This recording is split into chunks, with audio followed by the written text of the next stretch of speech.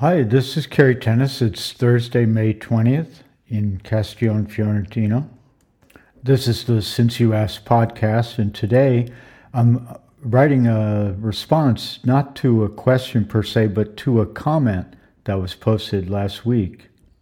This comment, when I first read it, it surprised me. It irritated me, it confused me, and it made me realize that there are people out there with ideas and opinions that I wasn't fully aware of. I try to keep track of my bias, that I'm a West Coast San Francisco person, member of the liberal media elite, I guess you'd say, and I don't really come into contact with people who have strong Christian beliefs that often, or strong. I mean, I know some of my friends do, but it can reach a fever pitch that really kind of knocked me off my feet, and so I had to do some research to, find out what kind of social milieu this letter and this person was coming out of. It also raised my concern because the email address that was used to post the comment was one of these disposable email addresses used to hide the person's identity. So there was nothing malicious really in the comment, and I realized that some people who hold some views are probably rightly concerned about getting abused online, for their views, which are really different from mainstream views. And so that didn't really bother me that much. I didn't think of it as spam. It is a legitimate comment, although it was driven by my column on suicide more so than my column on is my boyfriend cheating on me, I think. And I guess that's what the OT says in the beginning, off topic, and not Old Testament, as I thought it might also be.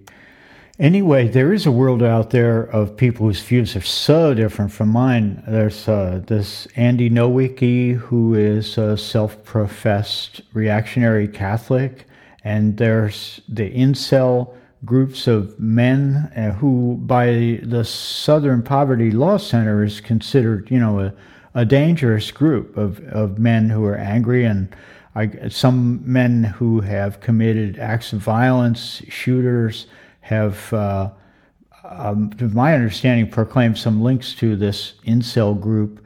So it's no laughing matter. And so in reading the comment, I really had to work it out. How do I respond to this? So what was my response? And also, by what right am I responding? I mean, the guy did not ask for advice. And I realized that what I'm responding to is what I believe to be the source of this rather surprising view, which is, I think, that the source of it is pain and anguish, agony. I don't trust an overly intellectualized version of something like this. To me, it sounds like something else. It sounds like emotional pain. And so I responded in a way that many will probably find ridiculous. But for me, it's an authentic response. And so here it is. The headline is "Sex a Disgusting, Wicked Drive?" Dear reader, an advice column usually responds to questions, but sometimes a comment to a column can sound like a cry of agony, and a cry of agony can sound like a question. So today I respond to the below comment posted on last week's column as though it were a question. It expresses suffering, for which I propose an antidote. The author of the column was apparently alerted to this column by my 2006 Salon.com column on suicide, which after 15 years still attracts fresh readers and comments, as recent as April 2021. Below is the comment, followed by a response which may not be appreciated by the author, who does not ask for advice, but by others who teeter on the precipice of disaster. The comment from Ugly Hunchback, May 17, 2021. OT, and in brackets from me, off topic or Old Testament, close brackets. Anyway, he says, Your advice to a suicidal person I would in part share, but some of your views are rather fishy. For example, if you are neither conscious nor unconscious, then you are unconscious or at least not feeling, as in a coma. Now, as a Christian, I do believe that hell exists, otherwise I'd have killed myself already. In fact, I hanged myself in my early 20s when still an atheist. However, it all boils down to Hamlet, or that the everlasting had not fixed his cannon against self-slaughter, ! Quote unquote, as he cried out. This, of course, this is Carrie talking now. This, in the text, is an allusion to the Shakespearean tragedy Hamlet, which, you could look up, and there's plenty to be said about that. But the comment goes on to say, here, I'll read it again. However, it all boils down to Hamlet, quote, or that the everlasting had not fixed his cannon against self-slaughter, close quote, as he cried out. Exactly, there is no other question. If I'm reincarnated, then why would I care? I could already be a reincarnation and not know anything about it. Therefore, I ask mankind, at least all who believe in Christ. And this is Carrie interpolating again, because while the comment began about suicide, he now goes into his beliefs about sex drive. He says, therefore, I ask mankind, at least all who believe in Christ, to kneel down and ask him, capital letter H, him, what the point of this horrible world and existence is. We only exist because of a rather disgusting, wicked drive, a drive that has no place in heaven or even a Platonic ideal sphere, as Andy Nowicki rightly noted in Confessions of a Would-Be Wanker. A pipe dream, I know, God won't answer. I rather see sex as a result and curse of the fall, capital F, fall, as in the Christian fall. There is no better explanation, he says. Schopenhauer, Nietzsche, Kierkegaard, Weininger, et al. All understood that sex poses a deep existential problem. It is indeed, quote, forbidden knowledge, close quote, changing one's outlook on existence forever and to 180 degrees. And then there's the asterisk with the link to the 2006 suicide column, which, if you're following along at home, it's https://www.salon.com/2006/suicide_23/ Gee, I've never read that out loud, and it was rather bracing, actually, to do that. Dear Hunchback, your comment startled me, confused me, caused me to seek knowledge about your world, and also to meditate on this, quote, rather disgusting, wicked drive, close quote, commonly called sexual desire. I was startled because in my ignorance I had considered your view of sex to be a relic of a bygone time. That was a lazy and privileged assumption. Nothing human dies. It is all here forever in each of us. We all contain within us all the virtues and the crimes, the full history of man, everything. So it should not surprise me that, driven by some form of suffering, you would feel as you do about sex. But because it is understandable does not mean it cannot be changed. Here, I will attempt to create for you an escape route, a way out of the suffering so evident in your comment. Why? For our good, if not for yours. Because that shooter in Atlanta, the spa shooter, had sexual guilt and professed Christianity. He sought expiation. His method was murder. So I do not think that your views are harmless. Your pain troubles me, but that is not my sole reason for responding. It is evident that such pain can lead to violence against innocent others. So it is in the interest of society to come to you with some compassion and some ideas for healing, for feeling less pain, less anguish, less bitterness and anger. To my way of thinking, anger rises out of pain and out of fear. Your words are angry words.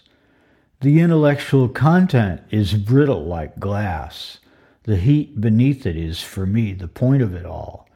One reason I think your anger and pain are the cause of your views is why? Otherwise, would you bother?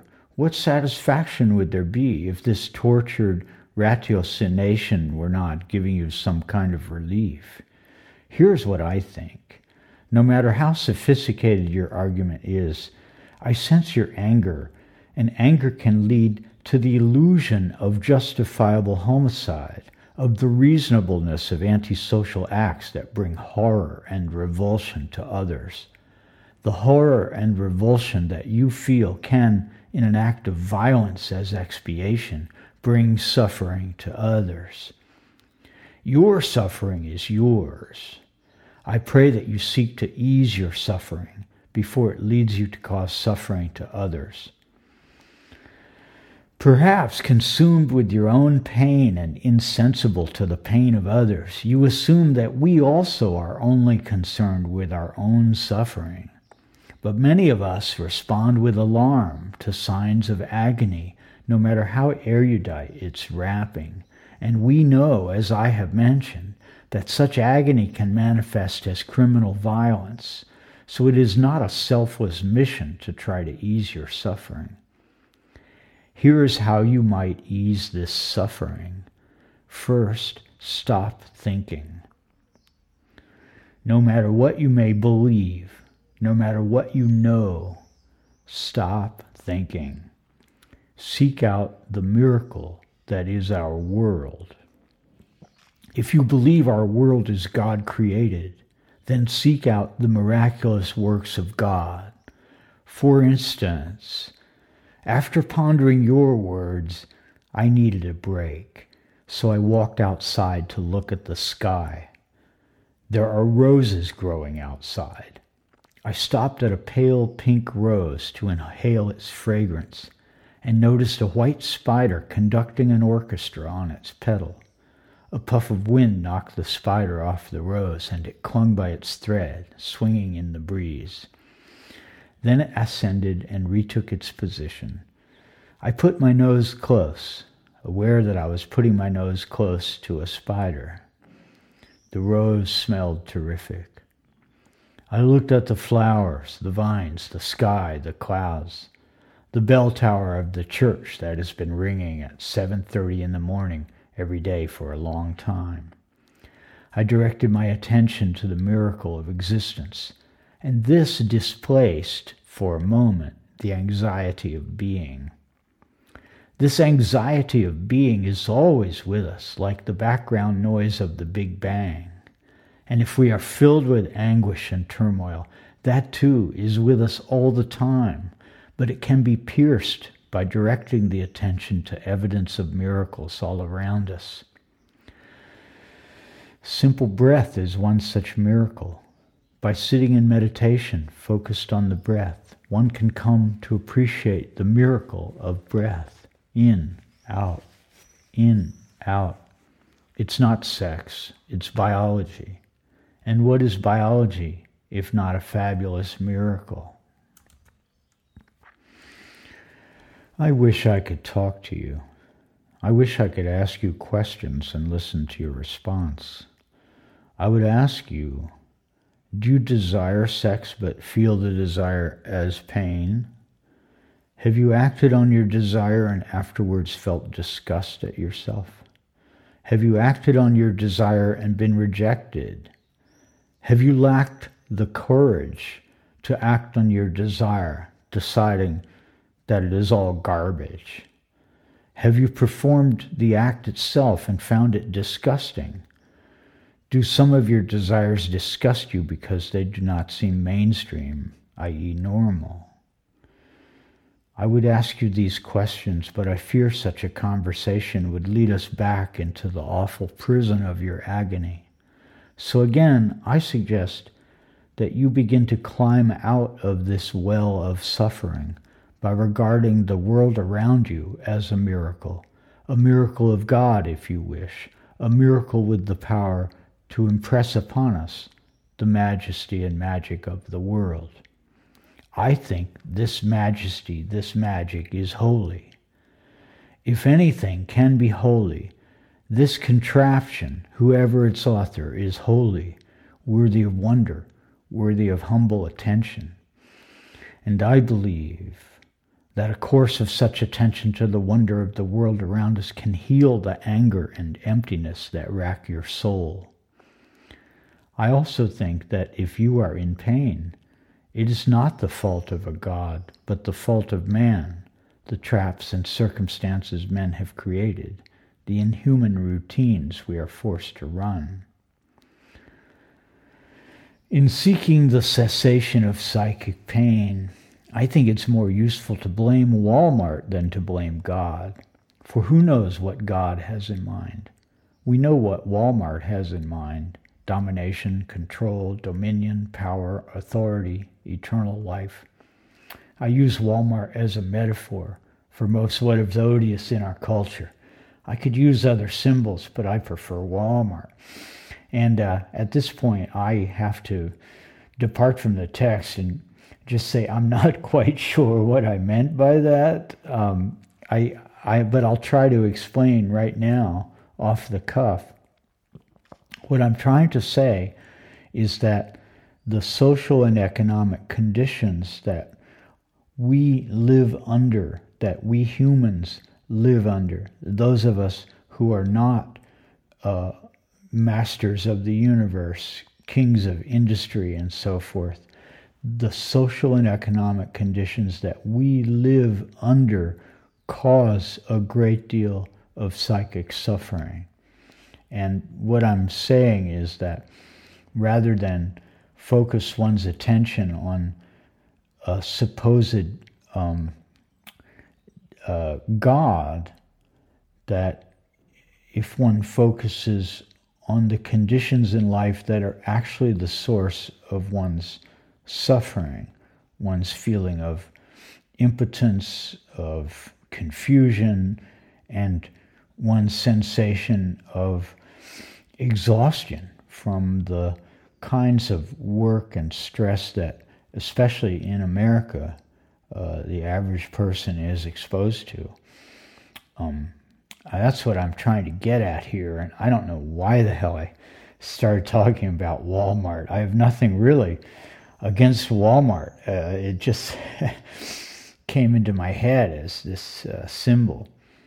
And I go back to the text here. Our culture is odious, I agree. We are driven to be selfish and cruel in fulfillment of some cultural mission we do not even fully understand. I get that. I get it about Hamlet and Kierkegaard and the rest. I even looked up Andy Nowicki. And here again, this Andy Nowicki character, you're going to have to check him out yourself. My impression is that he's like an alt-right provocateur, but he's written all these tracts, which I have not read. And again, I've got to profess overall just my bafflement at all this, but also a sense that perhaps these people are dangerous people. The Andy Nowicki site contains a video of a kind of husky guy at, I think it's Charlottesville, and he's holding a Confederate flag, and demonstrators are in his face, shooting him the bird and yelling at him. And then he's escorted off by police. And as he turns to get in the police car, you see that he's got this huge. I guess it's an automatic rifle strapped on his back, and he. I don't know what this video means. And I'm not really driven to research it too deeply, but I just wanted to alert you to this guy Andy Nowicki. I don't get it. So anyway, I even looked up Andy Nowicki. I just think that your opinions, though cloaked in reason, emanate from an emotion of deep pain, which left untreated will continue to grow until you can feel compelled to do something awful, something you don't have to do, something which will not help anyone. And that's really the key, what I'm saying, and I'm sure you get it. Maybe I'm overstating it or repeating myself, but my point is, the guy didn't ask for my advice, but I just hear so much pain and suffering and distortion and anger and danger in the comment that I am responding. I also end it in this way. I say, I do note you used an email cloaking device, devnullmail.com, in your correspondence, and I understand the unpopularity of your views might otherwise expose you to abuse. I don't condone such abuse. Andy Nowicki, the incel movement, the alt-right, whatever. I believe the route to a better world lies in compassionate listening and problem solving. And I feel like you are standing on the ledge of a building threatening to jump, and I'm down here yelling, don't jump, don't jump. Please don't jump. Please find some divinity in this world, something powerful enough, beautiful enough to fill your soul with wonder and gratitude. Okay, that's it. As I say, this podcast is going to probably differ significantly from the printed version, and because I'm going to go and I'm on my mic just, totally edit the printed version. Now, I don't know what to do with this, basically. I wish I were still at Salon, where I have a lot of editors and other writers to talk to, and I would say, what is this? What is this? So I have a feeling this will ignite some debate, and I wanted to remind you that the suicide column, which is up on Salon, and after 15 years, there's 208 comments on it, and they continue to pour in. So I'm going to comment there, I think, today, and alert readers that I'm over here at CarryTennis.com, still doing the column and still engaging these ideas, especially, lately about suicide. So check that out. And I should probably say all the things that people say to promote the podcast and all that. I'm really slow in that stuff. Anyway, I really like doing the work. I like doing the podcast. I'm not so keen on getting out there and drawing attention to myself. It was great at Salon because Salon drew all the attention on its own. I didn't have to do much at all. That was great. And that gig was in the tradition of journalism as I knew it and grew up in it, which is journalists do journalism, writers write, and the sales and promotion department is totally separate. And today, a writer must be also a salesman. And I have not really ever gotten that. I detest it. It's just something in my blood. Nevertheless, tell your friends, okay? I can say that. Tell your friends that I'm here. I think a lot of people would enjoy this if they were to listen to it or read it. I don't know, maybe I'll get better at it. I certainly am pretty isolated living in this small medieval town here in Tuscany. I am pretty isolated from American culture, it's true. So I'm driven to make what contact I can in this way, but I do not understand many of the violent and frightening strains, courses of energy in American culture right now. And I'm lucky. I am really lucky to have escaped San Francisco and to be living in this place called Castiglione Fiorentino, which is small and peaceful and beautiful. So that's it for now. And I will say too, I'm not a rich American, you know. I'm just somebody who with his wife took a leap. And it's much cheaper to live here. It's much easier to live here in many ways. The difficulty, of course, is in the different language and the culture and the different organizational structures, the different government, the different business. Everything is different. It is hard to figure out, but it's a country of great dignity, great care for individuals. It's a country with health care for all, and it's a country full of beauty and great food and lovely people. Okay, listen, ciao for now. I'll see you next week. I'll do this again. I'm just going to keep doing it. All right? Bye.